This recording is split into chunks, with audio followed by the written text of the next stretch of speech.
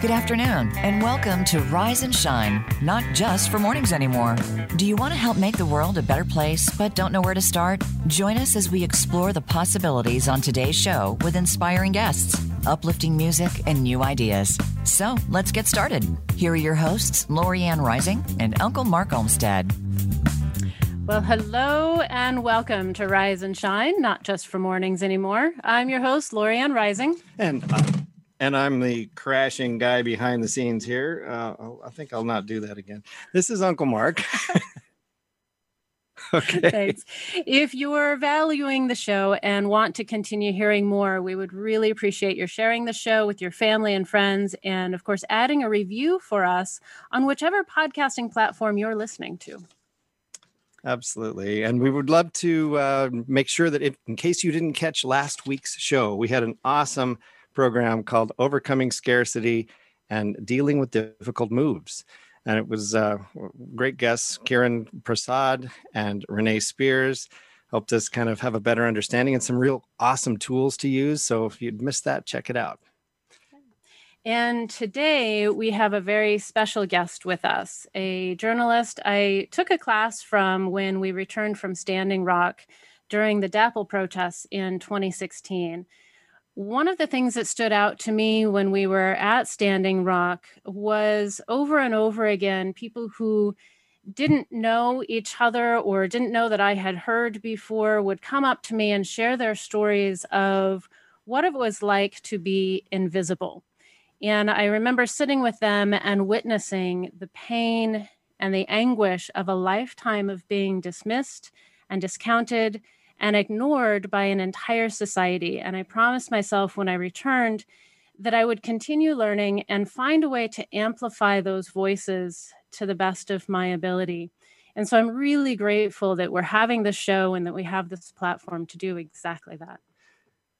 Jacqueline Keeler, our guest today, is let me get this right, Dine Ihankatuan. Dakota writer. Did I get that right? Pretty good. All right. Okay. Awesome. Thank you. She's living in Portland, Oregon. She's the editor-in-chief of Pollen, national magazine, and has contributed to The Nation, Salon.com, the Daily Beast, Quartz, and many other publications. I'll get this right. She's been interviewed on PRI's The World, BBC, MSNBC, and Democracy Now!, and is the author of The Edge of Morning, Native Voices Speak, and Native Voices Speak for the Bear's Ears. Oh, we made it through that. Thank you. Hey, and welcome, Jacqueline. Yeah, and I have a forthcoming book called Standoff, which actually compares the Bundy takeovers in Malheur to Standing Rock, which will be coming out in February. In February of next year? Yeah. Oh, wonderful. Fantastic. Wonderful. Well, given this past week and weekend's events, we wanted to find out first if you have any comments or thoughts about how these protests and riots, how are they impacting, or are they Native people and tribes?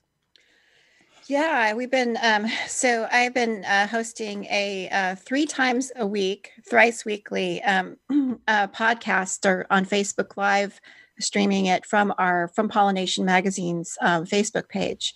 And so we've done we're going on, I think, almost 30 episodes now. We've been doing it during the lockdown since the end of March. And so we've had the opportunity to speak to so many different people in Indian country and how COVID-19 and coronavirus is impacting their lives and their communities. And the past week or so, we've been interviewing a lot of folks about what's happening in Minnesota, in Minneapolis. And on Friday, we spoke to Melissa Olson, she has a radio show there in Minneapolis, St. Paul, with the Native community there. And she was with Migizi Communications. And their building was just right across the street from Precinct 3, the police station that was set on fire. And their building did catch on fire as well as also. So they were able to rescue about almost over 45 years of interviews that they had done in the community with many notable elders and leaders nationally in Native issues, and so they were happy about that. But she said they lost about 80% of all kinds of things. They had regalia that had been gifted them, other sorts of historical things documenting the last 50 years of the Native community there in Minneapolis, St. Paul. And Minneapolis, St. Paul is the birthplace of AIM, of the American Indian Movement. So, and they actually started in 1968 doing patrols to protect the community from police violence. And so we really wanted to focus on that. And those patrols have been resurrected now, 52 years later. So AIM is now conducting those patrols. And on Monday, we interviewed two of the AIM leaders there. And so we were able to, the executive director of the AIM, I think she's of the Grand Governing Council nationally, and also the executive, another executive, Frank Para. And so we were able to interview them and talk about what's been going on there. Frank told us how he was one of the founders of AIM there, and he said back in the 60s, they would take Native people out. The police would take Native people out in Minneapolis, St. Paul, and take them to the river and beat them up. And if they were lucky, they would take them to jail where they would receive medical attention. And he was like, I asked them, have things improved in 52 years? And he's like, well, they thought they had a working relationship with the Minneapolis, with the police departments there, but now they feel like, now they're still shooting people. So it's hard to say whether things have changed, and it has impacted. For Mother's Day, we had on our show Yazi the chef. He's a Navajo chef who lives in Minneapolis, St. Paul, and he and the staff of the restaurant. There's a cafe restaurant that is in the Minneapolis Indian Center there, and they were using the kitchen to cook and deliver meals to elders in the community. And so they've had to stop doing that. They actually had to board up to protect the building because the Minneapolis Indian community is right there, and it's right in the area that's being, because that's a very impoverished area. They've spent decades trying to develop it. They have a HUD housing community there in that area, called Little Earth, and in 2014, I visited that. I visited many of the different sites around Minneapolis, St. Paul, where the Native people have been working to improve their situation for the last 5 decades with Clyde Bellecourt, the founder of the American Indian Movement. And he took me to the Legal Aid Center there, which was one of the first institutions they started, and actually which serves the entire community, not just Native people. And actually Keith Ellison, the President Attorney General of Minnesota and the former congressman, he used to be the executive director of that legal aid office, and so that he has a long-standing relationship with the Native community there. So it's a really we've been sharing posts and things from that community on Pollination Magazine's Facebook page, and I really do urge people to recognize the role that community played in creating the modern social justice movement and civil rights movement and sovereignty movement for Native people in this country, and reclaiming our right to our identity. It's a very important, the role that community played in that is really quite important. Is AIM just specifically around the St. Paul area, or is it something that's nationwide? Well, the American Indian Movement is very well known, and it's famous for being the sort of national response of the Red Power movement in Indian country, starting in the late 60s and throughout the 70s. They were involved in the Wounded Knee and the shootout that led to Leonard Peltier being in prison for over 40 years now. So they have a sort of a mixed history. I mean, on one hand, while I was, spent the day with Clyde Bellecourt, and him and his brother were the ones who founded the American Indian Movement. And in our podcast on Monday, we played a historical, very short 2.5-minute historical interview with him with the Minnesota Historical Society. And it was actually what? Which can be found where? You can find it on our Facebook page, Pollination Magazine. Yeah. Okay. And pollen as in corn pollen, because and my mother's people are Dene or Navajo, and they pray with the pollen. So that's the idea. Pollen nation. Yes. Yeah. Pollen. And it's a little, it's a play on the word pollination, Yes. the pollination of ideas. Oh, so there's just one N? Nice. No, Okay. No, it's two. Two N's? Pollen. They're two separate words. Pollination. Nation. Okay. Yeah. Okay. Very Yeah. good. So, the American movement is famous and very well known, and played a major role in changing our relationship to our identity. There was a lot of things going on throughout the 20th century with Native people working together on a national level to fight for their rights. But I think that the American movement definitely changed the parameters of what we could ask for. By really coming on. They're sort of like the Black Panthers. They came out very strong and out front, and they basically made it possible for us to really begin making, really appreciating our culture publicly to a far greater extent. So we. And is there an active a part where people can actually participate with AIM or pollination? Yeah, if there was somebody, what I'm trying to come from is a place of how can we support what's going on here? Yeah, so Pollination Magazine is a journalistic endeavor. Okay. So we cover the things that are happening in any country, but we are not in partnership with the American Indian Movement or any other organization. Because that would be unethical. But I really do urge folks to there's many different things that are going on. Definitely look at our Facebook page and our website. We're at pollinationmagazine.com, and you can kind of keep up with what's going on and get a better sense of the larger historical arc that led to this point. But yeah, there are many. We shared we've had folks from the Navajo Hopi COVID relief fund. They now have raised over $4.5 million and for COVID-19 relief on the Navajo and Hopi nations, and then we featured, of course, the Minneapolis St. Paul community, and we featured on our Facebook page a place you can donate to help with getting food, because one of the things that came up is that the elders who live in that community there in Minneapolis, St. Paul, they have lost access to their grocery stores. They fought hard to try to reduce, because it's an impoverished area, so it is a food desert. But the two main grocery stores there, one of which is Target, were looted and are not functioning now at this point. You can see video of that online, and we edit our Facebook Live podcasts and put them on YouTube. We have a YouTube channel as well, and so in those edited versions, you get a lot of the imagery, what we're discussing, and some background, and so that's might be helpful. But yeah, it's we've covered everything. We've covered the checkpoint issue in South Dakota with Governor Noem trying to get the Cheyenne River Sioux tribe to stop. And the Ogallala Sioux tribes from conducting COVID-19 checkpoints. Is that still an issue, or is that has she relaxed on that? No, it's still an issue. She's going to drive that to some sort of political sort of prominence. She's trying to make her name nationally, so she's going to stick with that until she becomes a national figure. Basically, that's her goal. She's trying to get Trump's attention and begin to sort of position herself like a Sarah Palin type figure.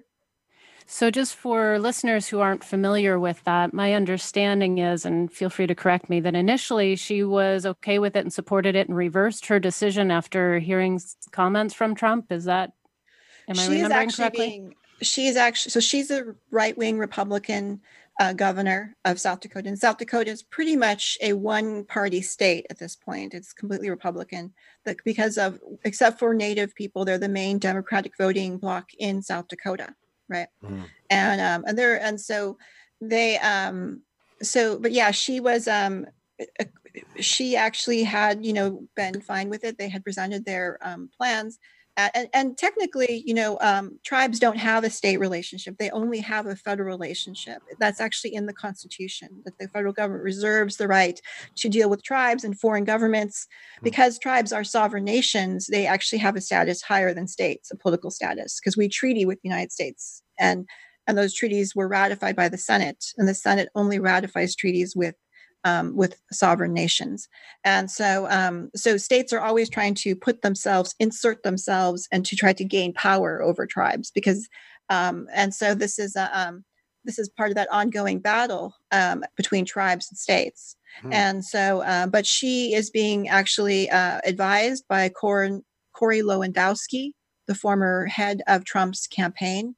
And it's, the reporters I spoke to in the state capitol in South Dakota definitely felt that she was following his advice in this, and making this a big issue in order to sort of galvanize her base, and to gain national prominence. Wow. And, so it sounds like there's legal battles on top of all of the health issues, as well as, losing with the casinos closed, losing the funding, and tribes were already challenged. So, where does that leave the tribes then? Yeah, it's really, as it has with many issues in the country, as we see with the continued murder of Black Americans, even while we are under stay-at-home orders. Several Black people have still been murdered, or faced racial profiling, or threatened in some way. For Navajo people particularly, it's been very bad. I am a citizen of the Navajo Nation. It's the largest tribe in the United States, with over 360,000 enrolled members, and they have a land base the size of Ireland, of the Republic of Ireland. And but they have had a very large outbreak. And from the numbers we have right now, they have been testing a lot, I should say, far more than the states have. Last time I calculated, they had tested 17% of their population. That was a few weeks ago, or maybe a week and a half ago. Time has gone by so fast. But that only Iceland is the only country, which is interesting because they have the same population as Iceland. So Iceland and the Navajo Nation have tested over 17% of their population, which is by far the highest percentage per capita of any country on Earth. And so it's sort of hard right now to compare numbers sometimes, because the numbers are in such a state of flux, and we're not sure how accurate they are, right? But a month ago, the New York State had to add 3,000 deaths to their total number, bringing it above 10,000, because the nursing homes weren't adequately reporting the COVID-19 deaths. And some states are actively repressing them. The state of Florida will only count deaths that are deaths of residents. So if you're a visitor or a snowbird or a tourist and you die of COVID-19 in Florida, your death won't be included in the final count. And they actually pushed out a woman who was doing their online sort of data release, because she was trying to be too accurate. They wanted her to lie and to hide some of the deaths. And so Trump has definitely made it very clear that he thinks good numbers are low numbers, however you obtain them. So he's more viewing this as a public relations issue rather than a public health issue. And so for the Navajo Nation, they recently they have reached over 5,479 positive cases. They have, although nearly 2,000 have recovered on the Navajo Nation from COVID-19, but there have been about, I think, 248 deaths as of Monday. So but the Navajo Nation is also taking it far more seriously. And that's one of the things I really noticed, is that there's a real difference between the public health approach of Native nations versus the red states that they are in. And it does, they do take it far more seriously and are enacting. Well, the Navajo Nation actually has a 52-hour weekend curfew. They've had several of those now. Everyone has to stay home over the weekends. There are actual fines, $1,000 fines or 30 days in jail if you are caught violating a curfew. Wow. So it's quite extreme. I know that there is a lot of, many people feel like it's necessary. Others question, it from a civil liberties aspect. and there have been a lot of Navajos. About half of all Navajo citizens live off the reservation. They're expatriates, and they have been organizing extensively to bring supplies to the Navajo Nation. As I mentioned, the Navajo Hopi COVID Relief Fund. We interviewed Ethel Branch, the former Attorney General of the Navajo Nation. She's a Harvard Law grad. She's been organizing that out of Flagstaff, Arizona, and her husband is Hopi. So they have focused on really helping both Navajo and Hopi elders and families living in remote conditions. And they've been really successful. And the Navajo Nation also has a fundraiser. We did a show about the $8 billion of COVID relief money that was promised to tribes through the CARES Act. And we did that with Asa Goyo, who is he's the head of Indians.com, and he covers Washington, D.C. And that was they've only received, I think, $4.3 billion. The rest are $4.8 billion actually, and $3.2 billion is still being held up because of different issues with Alaskan Native tribes, which were turned into corporations in the which I would love to pick back up on and understand more of that. We do need to take a quick break here soon. We do have a couple announcements first, though. And we actually have some new music. We got an award-winning musician, Alan Peterson's song, "Deal with the Devil, Look at What We've Done." Thank you, Alan, for sharing your music with us. You've got to find this song and more on his website at alanpetersonmusic.com. That's Peterson with an O. And I'm really looking forward to that song. But I do want to let people know who are listening that during the commercial break, we are opening the phone lines. So you can call in and ask your questions. That toll-free number is 866-472-5788. Again, it's 866-472-5788. And we'll be right back to talk more with Jacqueline Keeler and hear Alan's song after this. The future of online TV is here. View exclusive content from your favorite talk radio hosts and new programs that you can't see anywhere else. Visit voiceamerica.tv today. Are you a woman who's tired of staying silent and people-pleasing at the expense of your own health, wealth, and happiness? Discover the roadmap to self-confidence and freedom in Lorianne Rising's international award-winning book, You, Rising, Reclaim Your Life. Live your purpose. And if you're an author whose nonfiction or memoir makes a powerful difference, you're invited to be a guest on the Rise and Shine radio show. For books, resources, and show details, visit LorianneRising.com. In our changing world, how can you protect the self-esteem, confidence, and dreams of the children you love in just 5 minutes a day, even from a distance? To learn more about Uncle Mark's Best Indie Book award-winning kids book, his music, and resources to support families, visit TrueSunbeam.com. And if you're an author or musician with a similar mission, learn how to be a guest on the Rise and Shine radio show.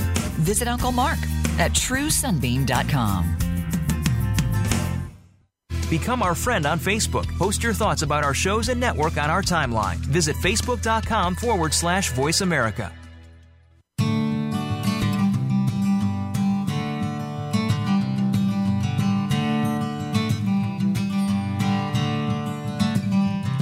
made a deal with the devil and threw away the sea. For a little bit of comfort on earth is all we need. Morning comes and they steal away the sun. Will we finally realize exactly what we've done? Sail away,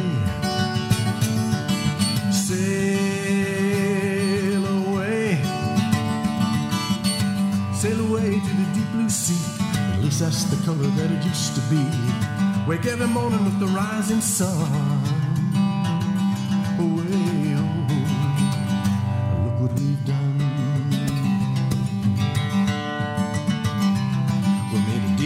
Devil and smoked up all the sky. 90 miles an hour, my Hummer sure can fly. 1,000,000 miles of highway won't get us to the stars. If half the world's hungry, let them eat cars. Sail away, sail away, sail away to the deep blue sea. At least that's the color that it used to be. Wake every morning with the rising sun.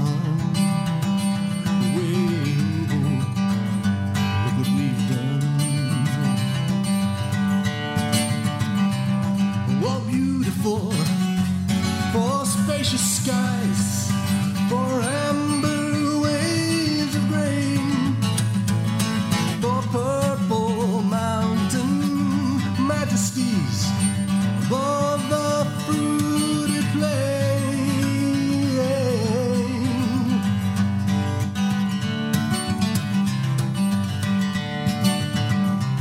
We made a deal with the devil and poisoned all the land. Seemed to self-proclaimed shepherds had slaughtered all the lambs. We'll make a little more money and it'll be okay. That's what all of the false prophets say. Sail away, sail away, sail away to the deep blue sea. At least that's the color that it used to be. Wake every morning with the rising sun. Whoa, look what we've done. Sail away, sail away, sail away to the deep blue sea. At least that's the color that it used to be. Wake every morning with the rising sun.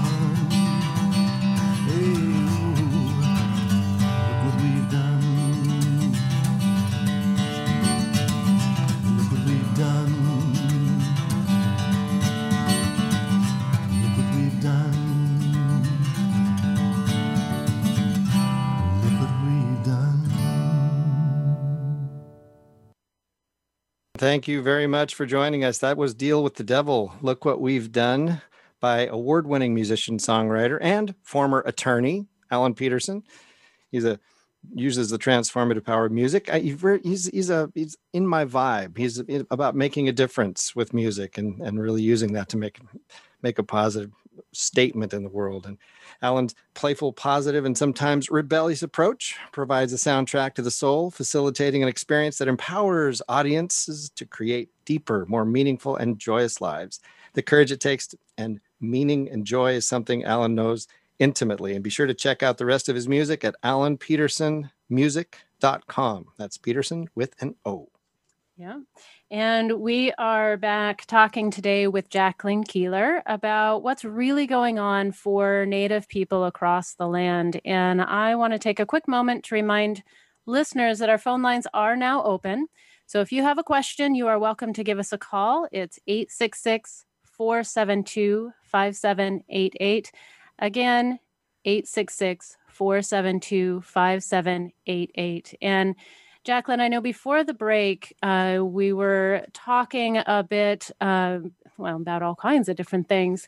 A lot to catch up on. Yeah, definitely a lot to catch up on. So I wanted to give you the opportunity to continue that and finish your thought. I had to interrupt you there for the commercial break. So yeah, well, one of the stories, the COVID-19 stories that we covered, had to do with the allocation of $8 billion in CARES Act funding, that COVID relief funding that Congress had passed, and it was delayed. Most of the, there was well over 150 or almost 150 billion that had went to states and local municipalities and had been dispersed fairly quickly.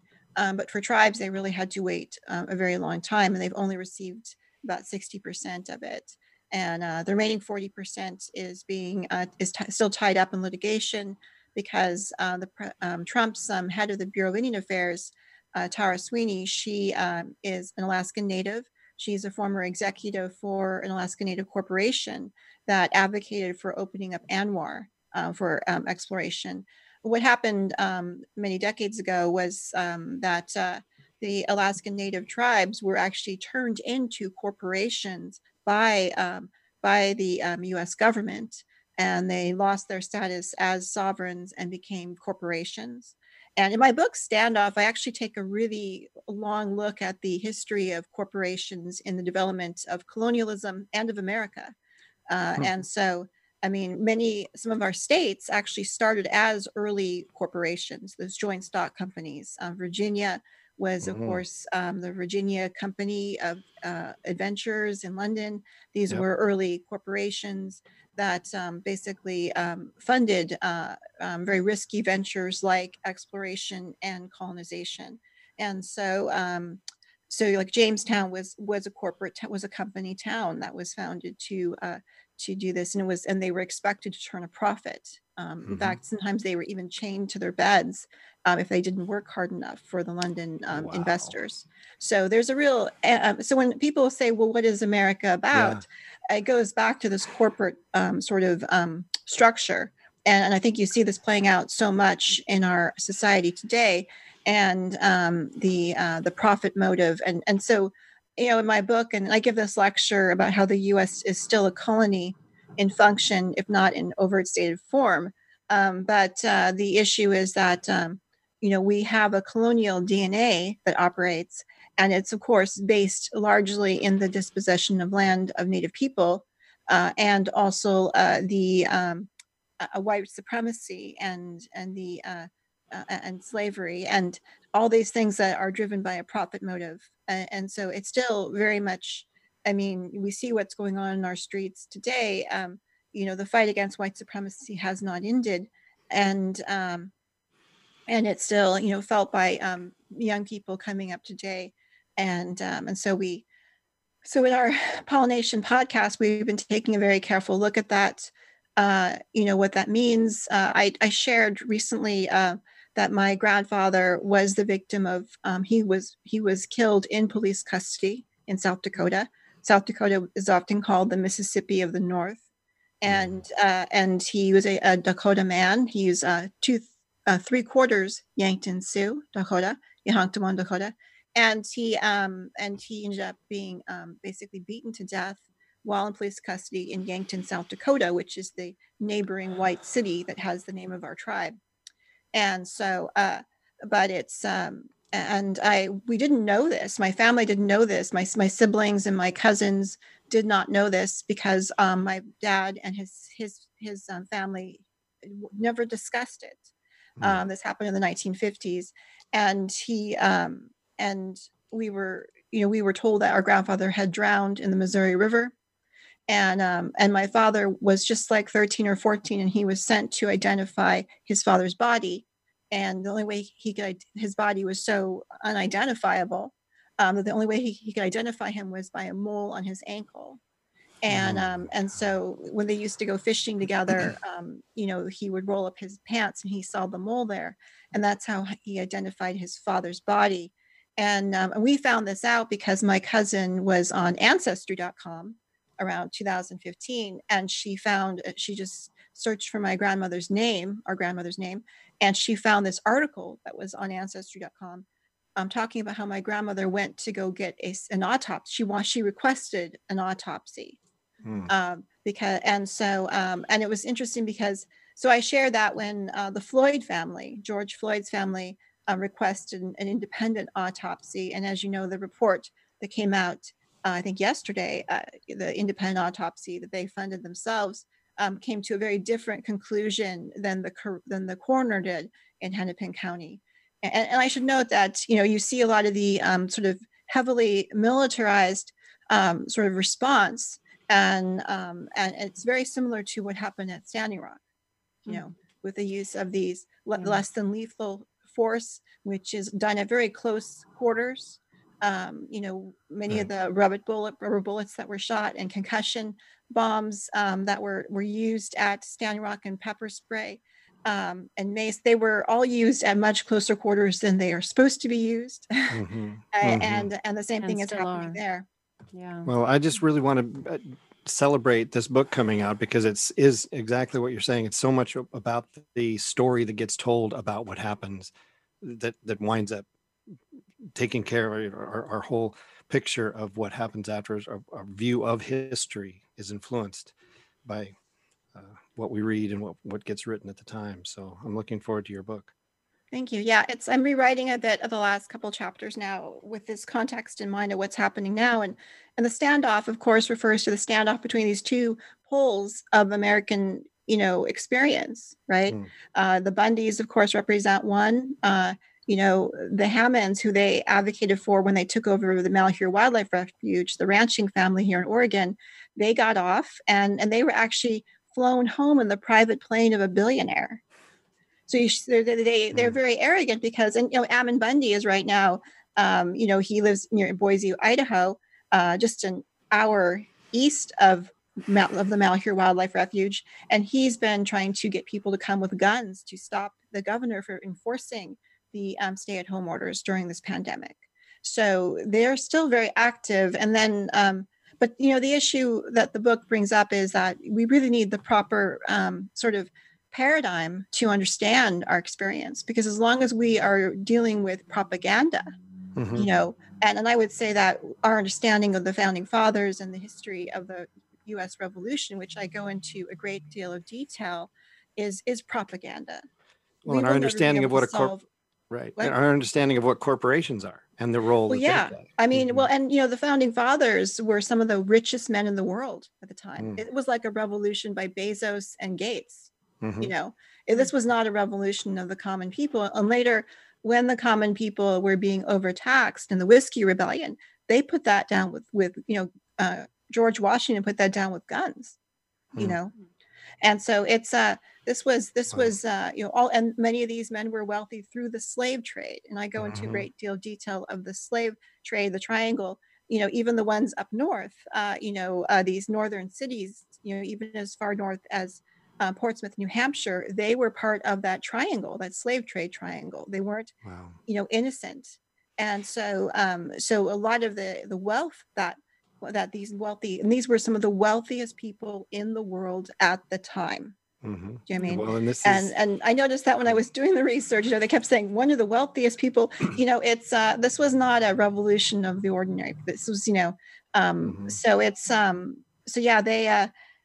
they basically figured out how they could get a corner on this very lucrative colony and take it away from the oversight of the British Empire, and they were successful in doing that. And unlike Haiti, they were given, they were able to really profit off of that. I mean, Haiti, when Black people being held in bondage did that in Haiti, they were slapped with, having to pay back all this money to France, everything, which left them impoverished to this day. They were never regarded as in the same way that the white founding fathers were given the leeway to enjoy their victory. 70-year bonds that kept getting put on things. Probably way too deep a pool to start going into. You can look it up, Haiti and France and all of that. The money that France took from Haiti. And Suffice to say, thank you for putting all that together. I'm really looking forward to the concise one book explanation of a lot of this the misclarity that we've had throughout history. Of our history, I should say. And is that, just for clarification, is that all in the first book or the one coming out this next February? So the one coming out in February is the one I'm talking about, Standoff. Yes, that's what I understood. The previous book was really about Bears Ears. So that was different. Okay. All right. Great. And this next one is called Standoff? Standoff. Okay. Yeah. All right. We'll be looking for that. Very cool. And well, I know one of the things that I'm seeing coming up as well, it's a little bit of a shift in topic, but with the tribes closing borders and having, to protect themselves, it is apparently affecting the census count as well and running the risk of lower numbers than is accurate. And my understanding is that could have a ripple effect for a number of years. Can you elaborate a little on that? Yeah.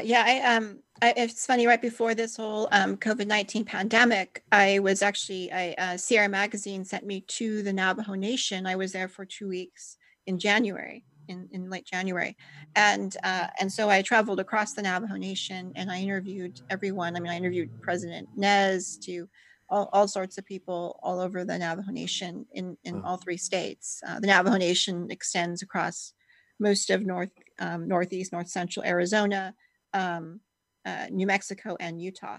And so they, but yeah, I talked to a lot of folks about the census issue. The article was primarily about the voting rights issue. And so, but they're very tied together, you know, and yeah, they were really hoping to make a lot more progress with getting voter registration in the field, getting addresses assigned to people. Many of these rural areas don't have addresses. It's a 3,500 word article in Sierra Magazine. It's out right now, so you can read it all there. It's all quite extensive. But with the census, you know, I actually a good friend of mine from college, Norbert Nez, is he's the Navajo Nation kind of person, sort of point person on the census there. And but the issue is quite dire. I mean, when we don't get fully counted, that means we lose funding for all kinds of federal funding. And I think there was some crazy number, like for every 40 people counted, you get like an extra $1 million over the decade or something. Like it's quite a bit of money. So when you don't count people, they lose. And these are some of the poorest communities in the United States. So that loss is particularly felt. And you know, I think that one of the things that's been really addressed, and we're going to do another story about this, is the issue of infrastructure on the Navajo Nation. Of course, with the you know, we don't have a lot of running water, and a lot of that is purposeful. It's like I compare it to Puerto Rico, where they're not rebuilding Puerto Rico because they want to drive the brown population out of the island and turn it into Hawaii. You know, once it becomes mostly white, then they'll make it a state. Do you know what I mean? And so in fact, you know, the Northwest Ordinance, the annexation after the Revolutionary War, stipulated that the states had to have a majority white population, right, before they could be territories, before they became states. Really? So there is this notion that it's really kind of baked in quite deep that this is going to be a white country with the rest of us sort of on the periphery, right? And so it's but the lack of infrastructure on reservations is a purposeful policy to drive us from our homelands and to basically destabilize us as political entities, as sovereign nations, and to break up our culture.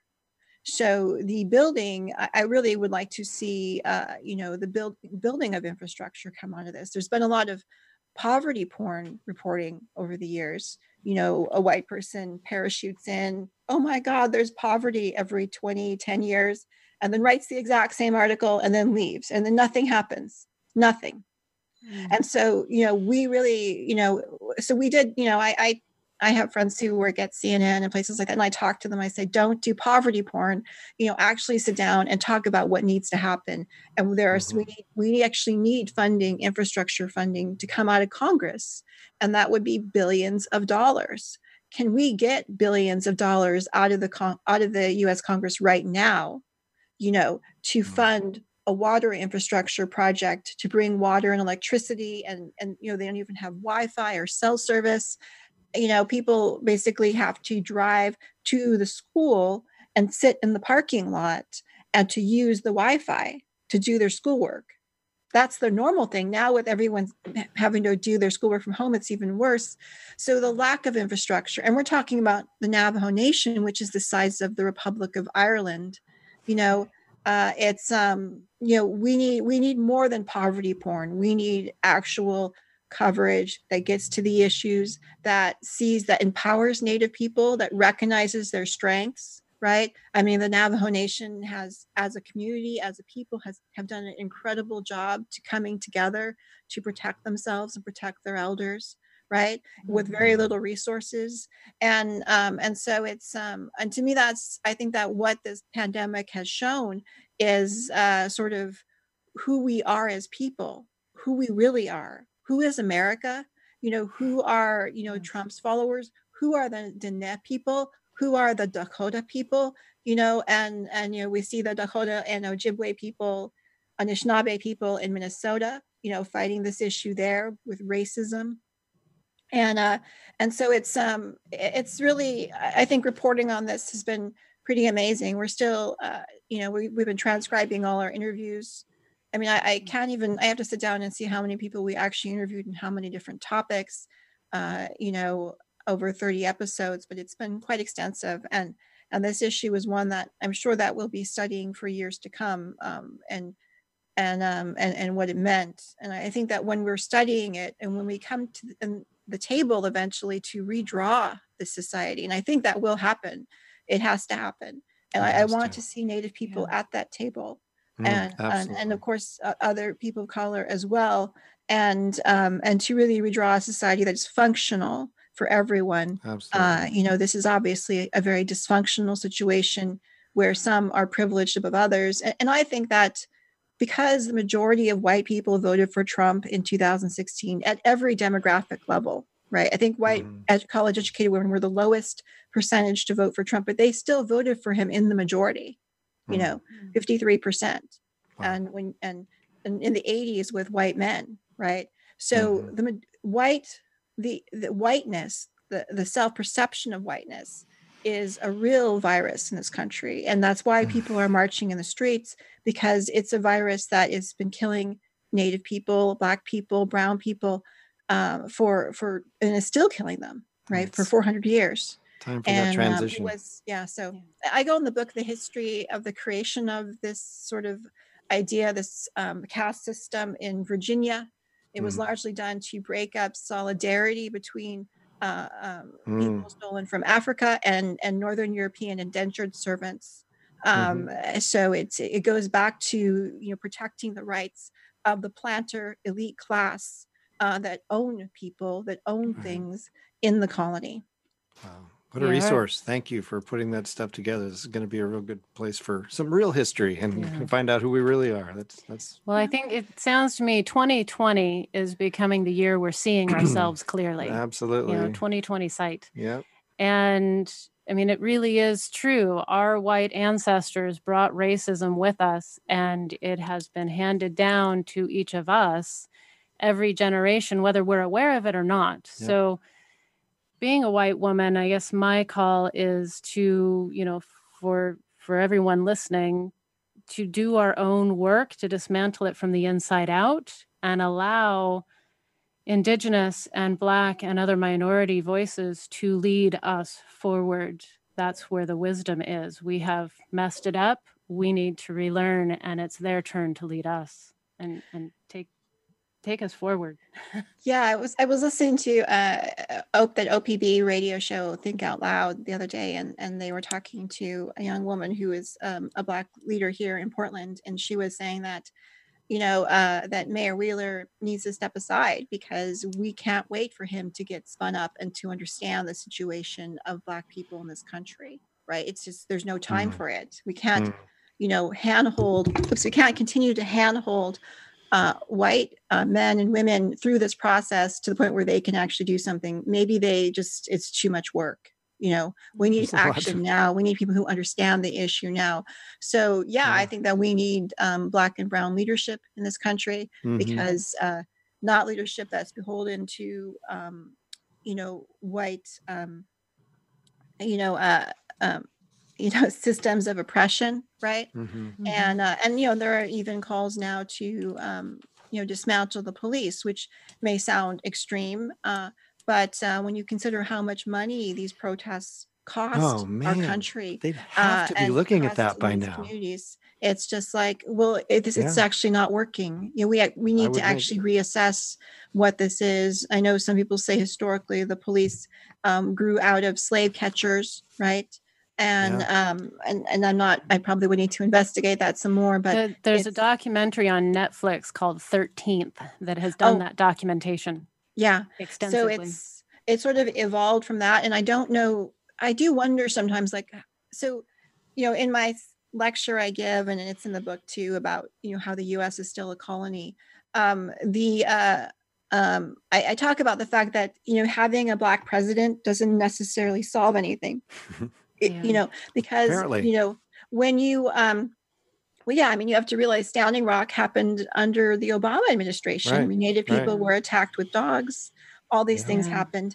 And, but the issue is that it's a structure, it's a machine, right? Yeah. And you have to ask yourself, it's like driving a car or vehicle, right?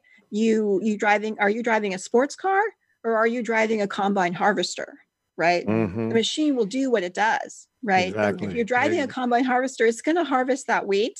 And if There's all really you've ever nothing known, you can do who the driver is. yeah, So the issue is like, we need to actually really change it, and we have to come to an agreement. And really right now, white people are the problem. They're electing Well, people like President Trump, right? They're Yeah. programmed to do this. I would right? say white behaviors. There's It's a lot of unconscious. It's there's a us. lot of there's Yeah. a We are coming it's to more the than end of our behavior when show. it's more than behavior when it's like 87% of white men. Yeah. Do you mean Right. it's actually quite more than that? yeah. And it's a structural issue. And I compare white supremacy and white privilege to living in a house, right? You live in a house that Right. was built for you. You don't know it's Right, not the right. world. Oh no, absolutely. Yeah. And so Absolutely real. it So really we are structures how getting you view things. Yeah, very would much love so. to continue this conversation. glasses I we're hate to wearing. interrupt, but we are coming to the end of the show, and I want to Yes. make sure people can find you and follow up with you Yes, and please. and continue. So remind us again, it's Pollen Nation Magazine, is that correct? Yes. Wonderful. And- And it's on Facebook and .com as well, website Yes. and Facebook. Okay. And YouTube. Wonderful. Well, Jacqueline, thank you so Wow. much Thank for you for having being me. with us and for all the work you're doing. Yes. This is Thanks. Yeah. critical. So coming up next week is a show all about the power of music. Hey, For all right. adults and kids. And we're going to be talking with sound healer Wendelin Bartley and mindful music teacher Mihail Golan. Michal. Yes, Michal. thank I think you. it's Michal. Yes.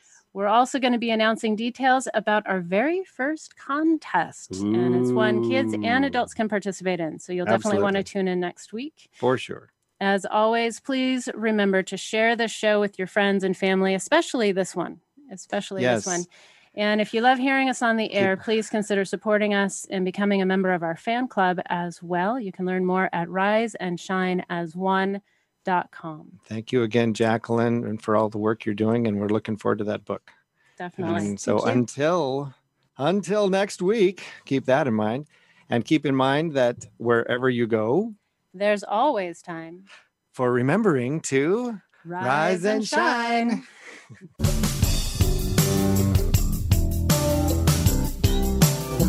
Thank you for listening to Rise and Shine. Please join Lorianne Rising and Uncle Mark Olmsted for another great show next Tuesday at 3 p.m. Eastern Time and 12 noon Pacific Time on the Voice America Variety Channel. Until then, keep rising and shining. Sound of the joy sound.